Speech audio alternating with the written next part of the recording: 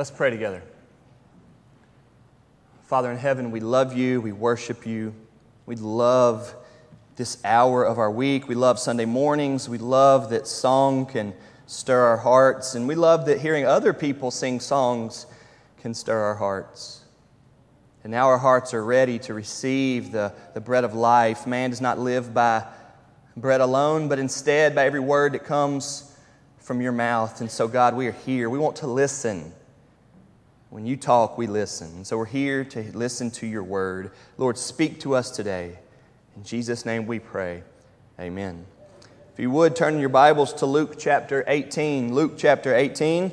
If you didn't bring a Bible, that's okay. The black Bible there in the pew in front of you, page 965 in the Pew Bible. I preached through the whole Gospel of Luke several years ago, but we're in between series right now. We finished 1 Peter 3 weeks ago, and so now we can preach on whatever we want to until we start the next series. And you remember last week I preached on something different, and so today we're going to look at Luke 18. The reason why is because I want us to hit hard on what our mission as a church is, on preaching the gospel, on proclaiming Jesus. And this passage today is about as good as it gets. This is a parable that Jesus tells, meaning this is a little story that Jesus tells to help us learn the point. This is an illustration that Jesus is giving, and illustrations are really good. It's almost every single week that I come here and I preach, and I tell you all this stuff about what the Bible says, and I tell a couple stories, and y'all always remember the stories. Y'all always remind me about the illustrations. I don't know if you remember the points that I make, but you do remember the illustrations, and that's just the way God has made most of us. And that's the way Jesus taught with parables. This is a parable here today, and the emphasis of this parable is how does somebody get right with God? How can somebody be justified? How can somebody be saved? How can somebody know that they're going to heaven? That's the big question we all ask anyway, and that's what this parable is for. But he does it by way of showing us how two different men pray. It's very interesting. This is a good passage. If you don't know the passage of the parable of the Pharisee and the tax collector, I encourage you to learn it. It's short. It is only 5 or 6 verses. It's really good. But I want to preach on it today, not so much because y'all may not know this passage. I think that you do. But because I want to really emphasize what we're about and what we're wanting everybody we come into contact with to be about. Our mission statement says, it's on the front of your bulletin, right in the very center. It's on a big, nice, pretty picture thing when you walk in. It's on a big, nice, pretty picture thing when you walk in this way. If you're walking down the hall, it's on that really big picture thing there. Our church has a mission, and it is this. We exist to proclaim Jesus while loving and serving both God and people. That is simple. There are no words in there that are big. There are no words in there that are technical or even ultra-theological. That is a simple mission statement. You don't have to be a Christian very long to understand it. You don't have to have a college degree to understand it. We have our very being to proclaim Jesus to people. It is in the DNA of your pastor and therefore our church that we would want people to know about Jesus. We want to tell people about Jesus. That's our goal. But we don't just have a little goal of we tell people about Jesus. And so we do that sometimes lazy, and sometimes we do that passionately, and sometimes we do that rudely, and sometimes we do that overwhelmingly. No. We have a way in which we want to tell people about Jesus. That's why our mission state's a little bit longer. While, which means while we are doing something, we are proclaiming Jesus. While we are proclaiming Jesus, we are doing something. And that is loving and serving both God and people around us. If anybody knows that you are a part of First Baptist Church Fairdale, I hope they say, you are such a loving and serving person to me. And if anybody knows that you're a part of First Baptist Church Fairdale and you're not loving and serving to them, then we've got issues. We really do. We're not representing God right. And that's not the way a church of God should be. So our mission is to proclaim Jesus. We want to tell people about Jesus, who He is and what He's done. We want them to understand rightly how good He is for people, that hallelujah, what a Savior He is. We want people to know that about Him. We desire for people to know Him.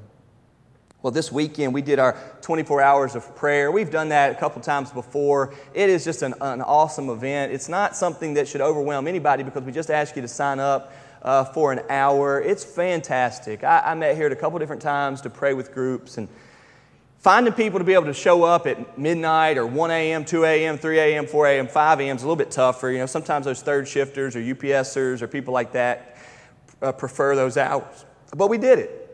And I was here, I think, from 11 to 1 Friday night. And I like to get a bunch of the young people together. They kind of thrive at midnight, sadly. They love an excuse to go buy a Monster drink to come pray, don't they? They love that. So we meet up here, and we prayed. We sat down there, and we prayed together for 2 hours straight. It was awesome. None of them hated it. None of them thought this was weird or awkward. Many of them had never prayed out loud before. We're learning, we're teaching them. But as I sat around as we sat around praying, I got up at one time just to take a picture of it because I liked that moment. I think there were 8 of us there. And I got to thinking about that picture. 4 of the 8 had been Christians for a while. They had either come here already as a Christian, or they were Christian even before I got here, or something like that. But the other 4 weren't. I knew them when they had nothing to do with Jesus. I knew them when they wanted nothing to do with God and His Word and His church. And yet we had seen them be told about Him. And we have seen and witnessed the changing power of when Jesus gets into somebody's life. There were people here Friday night at midnight, young men and women here Friday night at midnight, head bowed for an hour straight, crying out to God in prayer. And I remember just years ago when they wanted nothing to do with that. We proclaimed Jesus, and God used it. And may it be for as long as God allows the church to keep pushing forward, that's what we remain to be about. And may you understand that being a part of this church is to be a contributor to that mission. Now, God teaches us that everybody's got different gifts and skill sets. Not everybody would like to be up here this morning. Some of y'all would love to go out here this afternoon and bump into somebody on the street and say, hey, can I tell you about something, and talk to them about Jesus. Some of y'all would never want to do that. God's made us all different. But together we are to be about this mission. Remember, Peter preached Jesus to everybody he came in contact with. But Peter came to Jesus through his brother Andrew. And that's the only person in the entire Bible that Andrew led to Jesus, as far as we know. Both proclaimed Jesus to people. Neat story. So today, at Luke 18, beginning in verse 9, the parable of the Pharisee and the tax collector, I want us to have a good understanding of what we mean when we say proclaim Jesus. There are a lot of things that we don't mean. We don't mean just invite people to church. Now, I hope you are very confident that if you invite somebody to church or bring somebody to church, they will hear your church proclaim Jesus. I hope you're confident in that. But that's not what proclaiming Jesus means. It doesn't mean just invite people to church, although that's a good strategy. It doesn't mean that we love and serve both God and people in front of them only. We do that, but not only.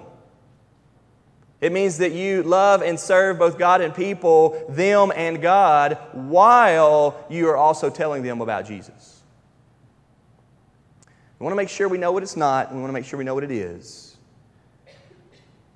So let's read at Luke 18, verses 9 through 14. He, that's Jesus, also told this parable to some who trusted in themselves that they were righteous and treated others with contempt. 2 men went up into the temple to pray, one a Pharisee and the other a tax collector. The Pharisee, standing by himself, prayed thus, God, I thank you that I'm not like other men, extortioners, unjust, adulterers, or even like this tax collector. I fast twice a week. I give tithes of all that I get. But the tax collector, standing far off, would not even lift up his eyes to heaven, but beat his breast, saying, God, be merciful to me, a sinner. Verse 14, Jesus speaks and says, I tell you, this man went down to his house justified rather than the other. For everyone who exalts himself will be humbled, but the one who humbles himself will be exalted. This parable is heavy. It's short and simple, but it's heavy. This parable is for religious people. This parable is for, if you will, I want to be very careful, this parable is for church people. It's for anybody that's religious. This parable is for people that wear cross necklaces around their neck as a part of their religion. This parable is for people that get Christian tattoos, if there even is such a thing. This parable is for people who trust in themselves. There's a lot of different ways that we can trust in ourselves, but this parable is for them. It says that in verse 9. He told this parable to some who trusted in themselves that they were righteous. Righteous just means that you do things right. Now, ultimately it means that you do everything right. You are completely right in all that you do. But nobody's that way. So if somebody trusts in themselves that they're righteous, they just think they're right. You see why it's for religious people? You see why it's for church people? We're not the ones that are wrong. I mean, if they weren't that way, the world would be a lot better, wouldn't it? I mean, if there were more people like us, right, Fairdoe would be so much better, wouldn't it? No. This parable is for people like you and me who trust in themselves that they're righteous. Now, he says after that this parable is for people who trust in themselves that they're righteous, who treat others with contempt. So he kind of says that when you are trusting in yourself that you're righteous, you naturally cannot treat people well. You can treat some people well, but you can't treat everybody well, which means you treat some people not well. Hey, I know your best friends love you, but what do your enemies think about how you treat them? What do the people that you slander think about how you treat them? What do the people with opposing political views think about the way you treat them? What do the people who love this politician think about the way you treat them when you post on Facebook slander about that politician? Jesus tells this parable for people who treated other people with contempt. He had his eyes on them, and I think today he has his eyes on you and me. This conversation, it's a short one. It's not really a conversation, but we could say it is because it's Jesus teaching. It's good for us to pay attention to. If you remember in Luke, one of the things when I preached through the whole Gospel of Luke a few years ago, the thing that came out was, man, Jesus is a really good preacher and teacher. And this passage today shows us that. It is short and simple. He doesn't go over anybody's head. You know, a lot of times you listen to preachers and you say, he went over my head. I didn't get it. Jesus never did that. This one today is easy to understand. He's an excellent preacher and teacher. Verse 10. Here's where he starts talking. 2 men went up into the temple to pray, one a Pharisee and the other a tax collector. It's funny that this is how he does it, because this great passage says there's 2 types of people. How many times do you hear that? You might see it on skits, you might see it on TV, you might see it in a joke, you might see it when you talk. You see it everywhere. There's 2 types of people in the world, right? Those that do and those that don't. Those that do this and those that do that. Coke, Pepsi, Pampers, Huggies. We're Loves, by the way, but 2 types of people in the world. You know, this is an awesome way to talk. And I hope that you know that there's only 2 types of people in the world. And I hope that everybody that you know, you are thinking about which type of person are they? The Bible does this a lot. It is perhaps the best and clearest way to be evangelistic. Think about a few examples. There are many, but think about a few. In Matthew chapter 7, Jesus says that there are 2 roads, right? You've heard of the 2 roads. There's a broad road that many people are on.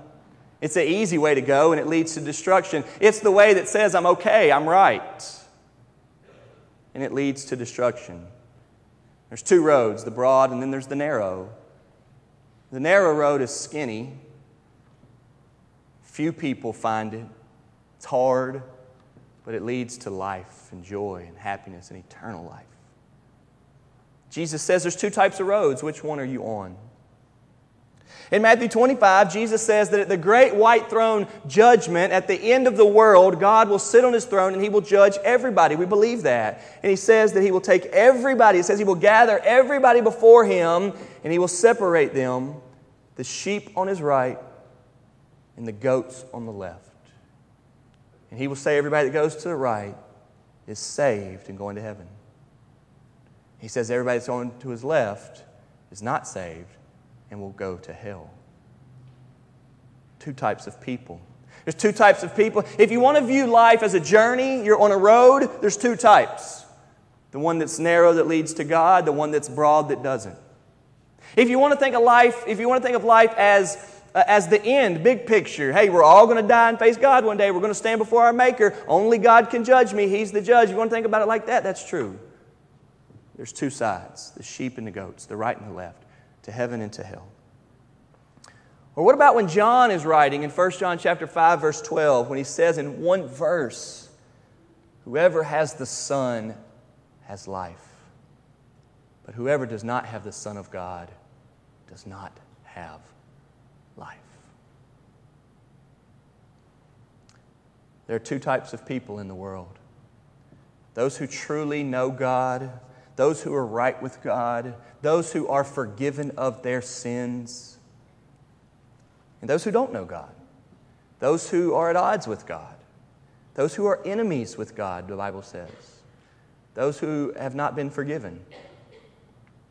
And Jesus does it here.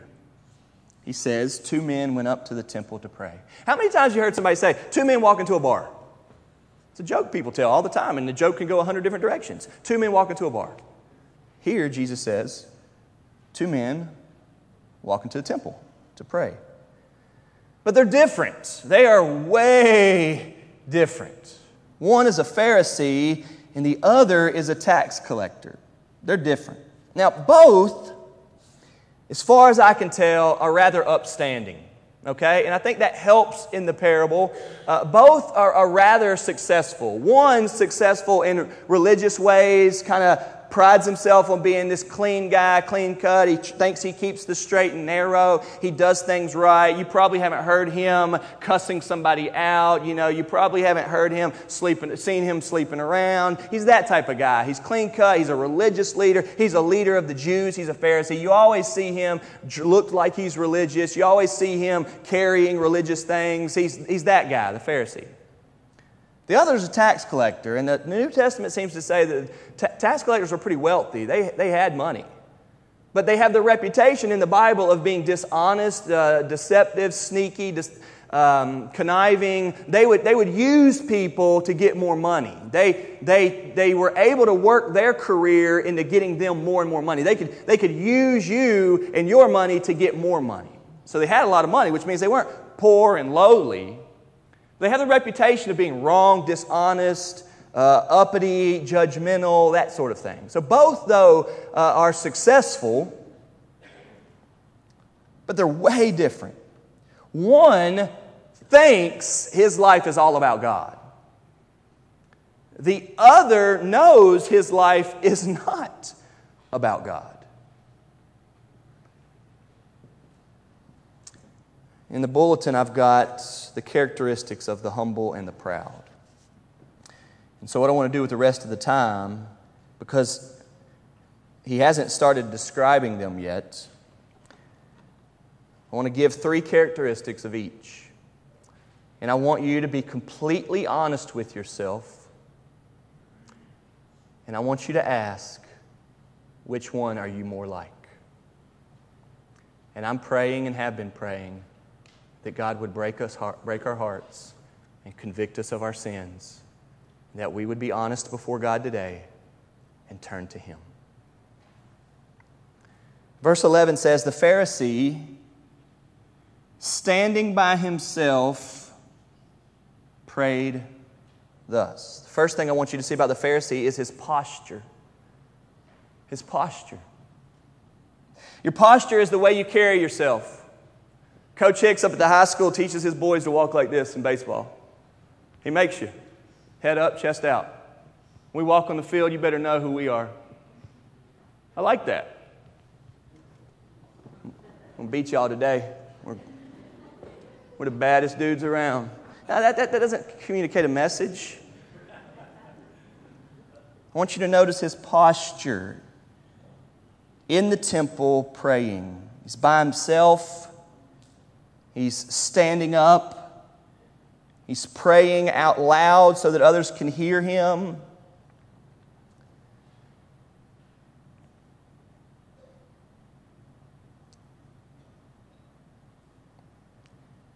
Those things in and of themselves aren't necessarily bad. But when you think of somebody that is really broken and struggling and in desperate need of God, you would think otherwise. Notice his posture. I want to ask, why was he by himself? Does nobody else want to pray with him? Had he asked people to come join him and everybody said, nah?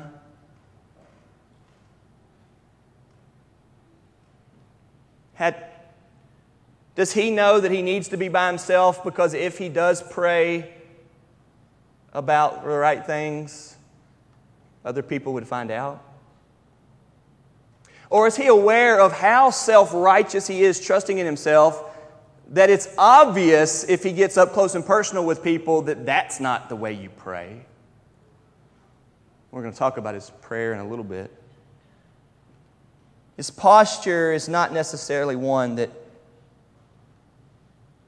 you and I want to imitate.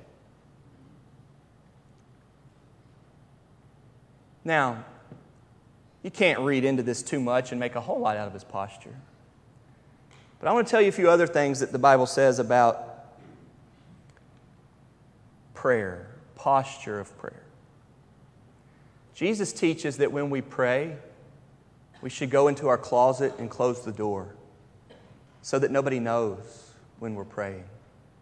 It's between you and God. You don't show off your prayer. If you are one of the people that get to come up here today, I think you've heard Marcus pray, you've heard Dan Pomeroy pray, you've heard other people pray, Josh Womble pray. If that's the most those guys have prayed today or this week, we're not hitting it right. We're not as godly as we think we are. Our posture is out of order. If you want people to hear you pray and God hasn't heard you pray, then you don't understand God. Thomas Watson says this: posture in worship is often imposture. Man, that's a good quote.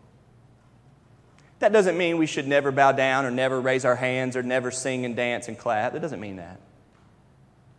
It does mean that a lot of times the heart should be on check during that time. Posture in worship is often imposture. The way we carry ourselves in worship is often fake. Notice his posture. Secondly, notice his self-focus. He prayed. Here's his prayer. Now here's the meat of the Pharisee.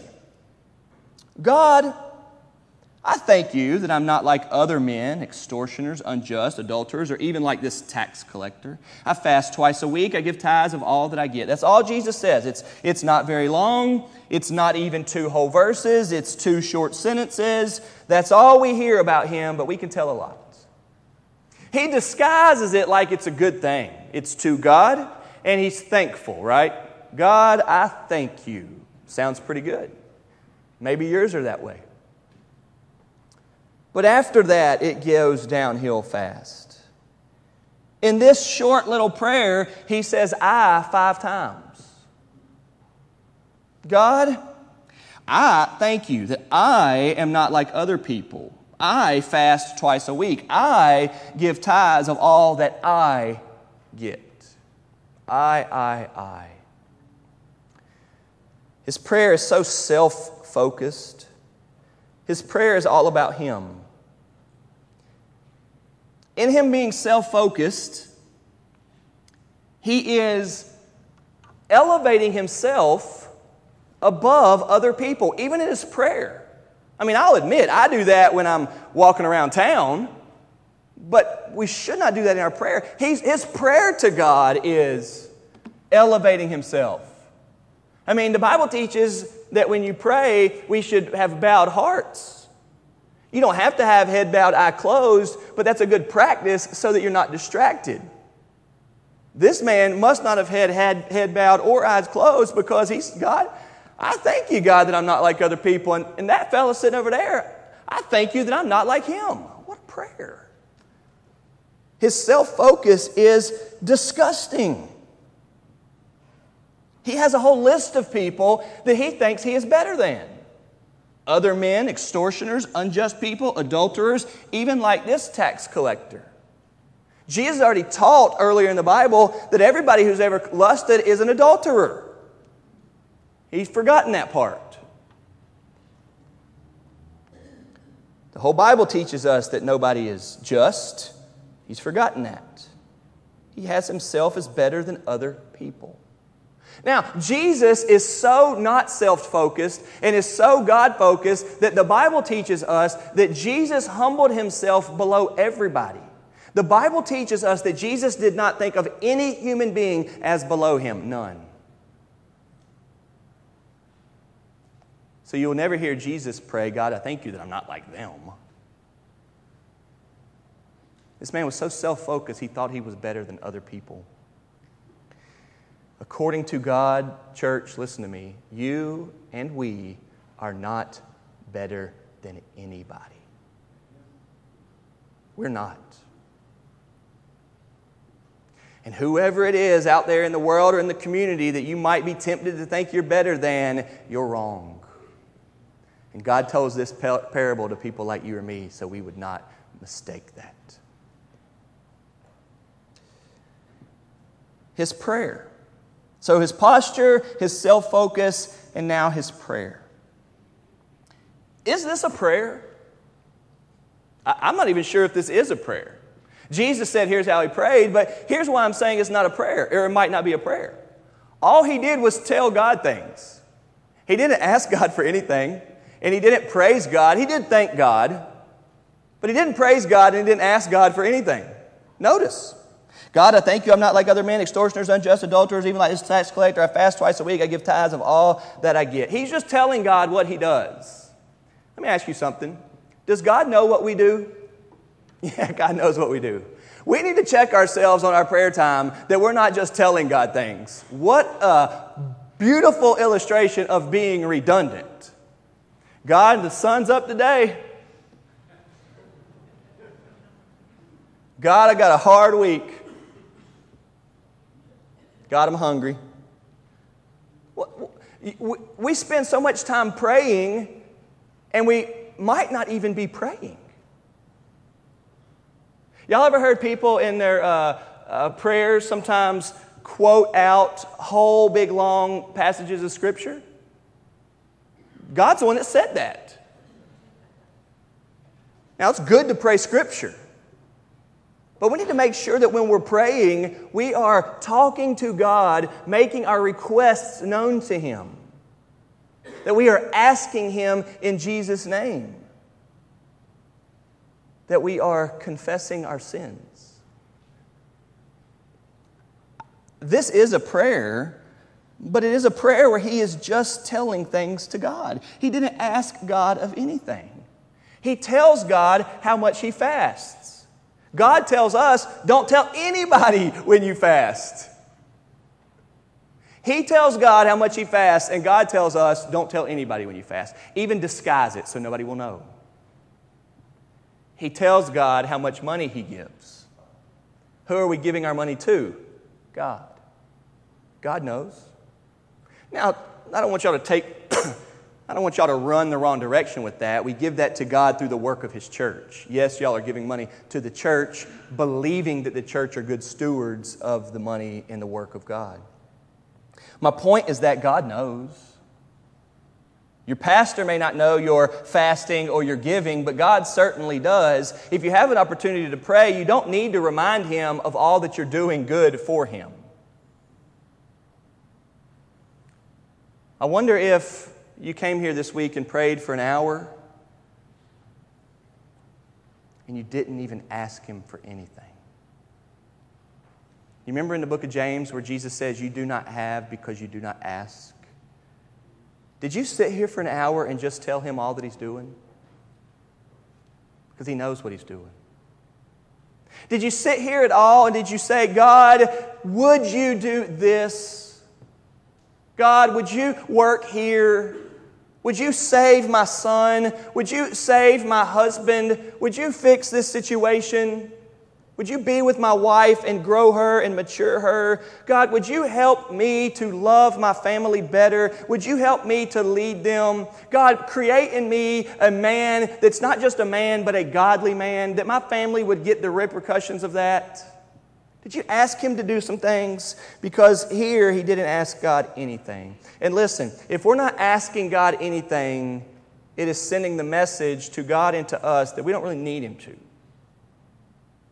I'm doing all right by myself. God, if you just don't, I'm just going to do this short little prayer, this self-righteous prayer to show that I did pray. And if you don't mess up anything in my life, I'll be good because I got it under control. And then what if God makes it out of control? And we don't know God, then we run. Have you noticed that people who know God, when things get out of control, they can weather the storm? Because God's got in the storm. But people that don't know God, when God lets things go out of control to grow us and teach us, don't know where to go because they never knew God. Their prayers were prayers like this. And they don't run to God in the storm with prayer because they were never really praying anyway. So his posture, his self-focus, and his prayer stick out to us as being not necessarily godly and Christian. Not what I want to be. Not what we should be. All right, let's move now to the tax collector. Verse 13. But the tax collector, standing far off, would not even lift up his eyes to heaven, but beat his breast, saying, God, be merciful to me, a sinner. Let's look at his posture. Standing far off. Why? Why didn't he just walk up in there and bow his head and beat his breast? Look how people act in there. And this hits home, doesn't it? See, if you don't read the passage, you think, well, he shouldn't have been standing far off. He should have gotten his tail up in church. We say that to people. I've heard y'all say that to people. This man was standing far off because the Pharisee that he would have been standing beside if he had gone inside was pointing his finger at him and telling God that he's better than him. Lord, have mercy on us. If we might ever make anybody around us feel that way. That's why he was standing far off.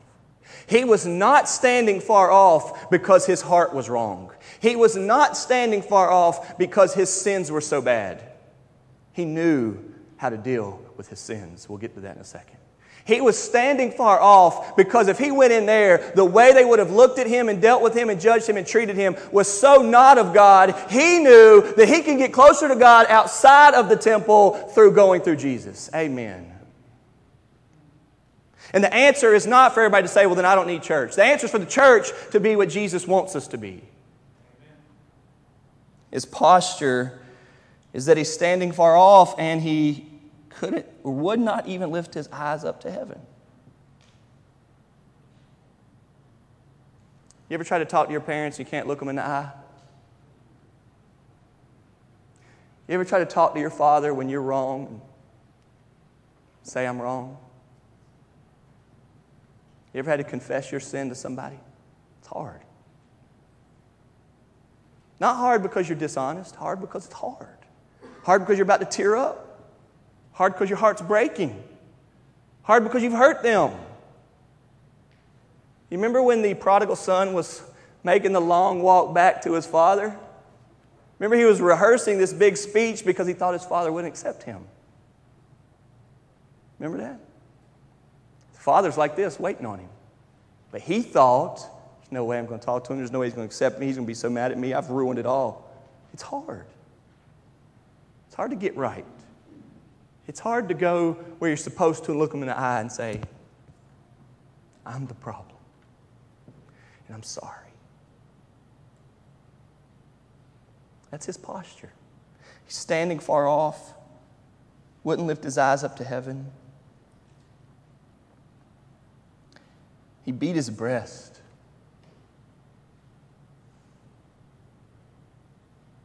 You ever been so bothered by yourself that you just, gosh! I've ruined it again. All I do is mess up. You ever felt your sins? You ever hurt somebody? You ever found yourself just filthy? You ever slandered somebody? You ever had your family in your house and you've been so wrong and rude and wicked and ungodly toward them that you know you're messing things up? It'll make you beat your breast. You ever been a thief? Stolen money from people? Been a tax collector where you've used your job and career to make yourself better than other people? When God reveals how ugly that is to you, that you'll beat your breast. Turning to God in repentance is not bowing your head before dinner and saying, God, forgive us all our sins. Thank you for the food. Amen. God can forgive you with that prayer, but I would say most of the time He's not. His posture. Man, His posture speaks to us. Secondly, His Godward focus. He did talk to God. His eyes were bowed. His heart was bowed. And He went to God. And He said, God, be merciful to me, a sinner. He went to God with his sins. He went to God. He looked to God. He knew enough about God that God could forgive him of his sins. He knew enough about God that he needed God. He knew enough about God that if he was ever going to get right or have his sins dealt with or have a pure conscience or a clean soul, that it would have to come from God. He didn't think, I've got to do something to change. He didn't think, I've got to fix this. He didn't think, I've got to do better. He didn't think, I've got to get to church. He didn't think that at all. He thought, I need God. Thirdly, his prayer, be merciful to me, a sinner. I was pointing out how short the Pharisees' prayer was. This one is much shorter. God, be merciful to me, a sinner. Did he at all question whether he was in the wrong? No. Did he know that he was a sinner? Yes. Did he know he had sins? Yes. Did he need God to help him, or did he need God to be merciful to him? Merciful. In the word mercy you have, I deserve worse. I deserve for you to deal with me. I deserve for you to punish me or discipline me, God. But I'm praying, Lord, don't. Have mercy on me. Don't do it. Have mercy on me. His posture, his Godward focus, and his prayer are heartfelt. And they are God-focused. And they're very different from the Pharisee, are they not? There are two types of people, Jesus says. Which one are you more like? I want to give a couple thoughts on the comparisons of these two. Talking about our good works is not as good of an indicator of our relationship with God as is talking about our sins. You hear me? Talking about our good works is not as good of an indicator of our relationship with God as talking about our sins. If you never talk about your sins with anybody else or with God, have you ever been saved from them? Are they forgiven? Are you growing past them? We all talk about our good works. Furthermore, let's say this then. Our good works are not as good of an indicator of our relationship with God as is our repentance from our sins. So the first thing I said was talking about them. Now let's just say the deeds. We know more about somebody's relationship with God in seeing their dealing with sins than we ever see in seeing their good works. Our good works are not as good of an indicator of our relationship with God as is our repentance from our sins. God does not often applaud good. He does applaud good, but not as often. He does regularly in the Bible applaud repentance. That is because godliness is about the heart. Good works can be done from a bad heart. Repentance from sin and therefore humility reveals the heart with much greater clarity than good works. Have you ever said, they are good folks, they just need Jesus?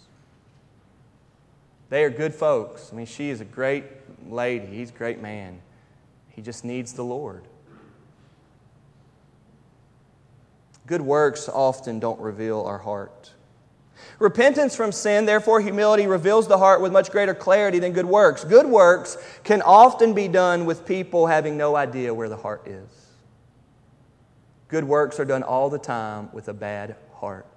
The church rattling sin in Acts chapter 5, where the large, huge amount of money was given to the church. Ananias and Sapphira were struck dead in Acts chapter 5 because they gave the biggest offering the church had ever received because they lied about it. They didn't lie to anybody but God. We need to have our hearts right. Two types of people in the world. Verse 14, and we end here, says that, by the way, those three verses, 11, 12, and 13, is enough. What an excellent teacher. Y'all are thinking, I've been talking for 40 minutes. It took Jesus 3 verses to very clearly show there's two types of people in the world. The issue is the heart. Look what he says in verse 14. I tell you, this man went down to his house justified rather than the other. Justified means right with God.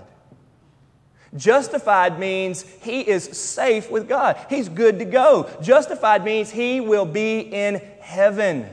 William Carey, in very great clarity, says, without justification, salvation is not of grace, but it is of works. But we know that salvation is of grace. God gives salvation. One might be asking, how could this man be justified and on his way to heaven and the other man not? The answer is because nobody gets to heaven unless God in His free grace justifies them. That's the only way. Whether you are the Pharisee or the tax collector, whether your life looks more like that one or this one, regardless, the only way to get to heaven is to be justified by God. The Bible tells us that God offered up Jesus on the cross. God laid Jesus on the cross, killed Him on the cross, nailed Him to the cross, crucified Him for our sins. It was our sins that killed Him. And then 3 days later, God rose Him from the grave, raised Him up, and in doing that, anybody that would trust in Jesus can be justified. Because it is based off what Christ has done, and it is not based off of what we have done. And at the very core of what the Pharisee got wrong is that he thought he might be right with God based off the things he's done. Good, godly, religious things never, ever justify somebody. That is why Baptists will go to hell. Deacons will go to hell. Preachers will go to hell. Baptized people will go to hell if they are trusting in anything other than the grace of God. Jesus died to save us. We hate sin because of that beautiful truth. And we should live like we hate sin. And so our prayer times should be so much more like the tax collector. Lord, have mercy on me, a sinner, and help me to lift up everybody I embrace or I encounter because they are no worse than me. Whoever exalts himself will be humbled, but the one who humbles himself will be exalted. William Carey, who I just quoted, is considered the father of the modern missions movement in the 1700s. Shortly before his death, Carey said to his friend, "You have been saying much about Dr. Carey and his work. When I am gone, say nothing about Dr. Carey. Speak about Dr. Carey's Savior." I want to ask you today, there are two types of people. Which one are you? Which one are you more like? Would you be honest that your prayers are more like the Pharisees than they are like the tax collectors? Do you ever pray, God, have mercy on me, a sinner? When we just sang, Lord, I need you, oh, I need you, did your heart connect with that? Did God elevate you right then by taking you low and building you up by saying, I sure do? Do you trust in your own righteousness and that's why you treat people that way? Do you treat people that way and you're not allowing it to reveal your heart? And would you today allow it to reveal your heart?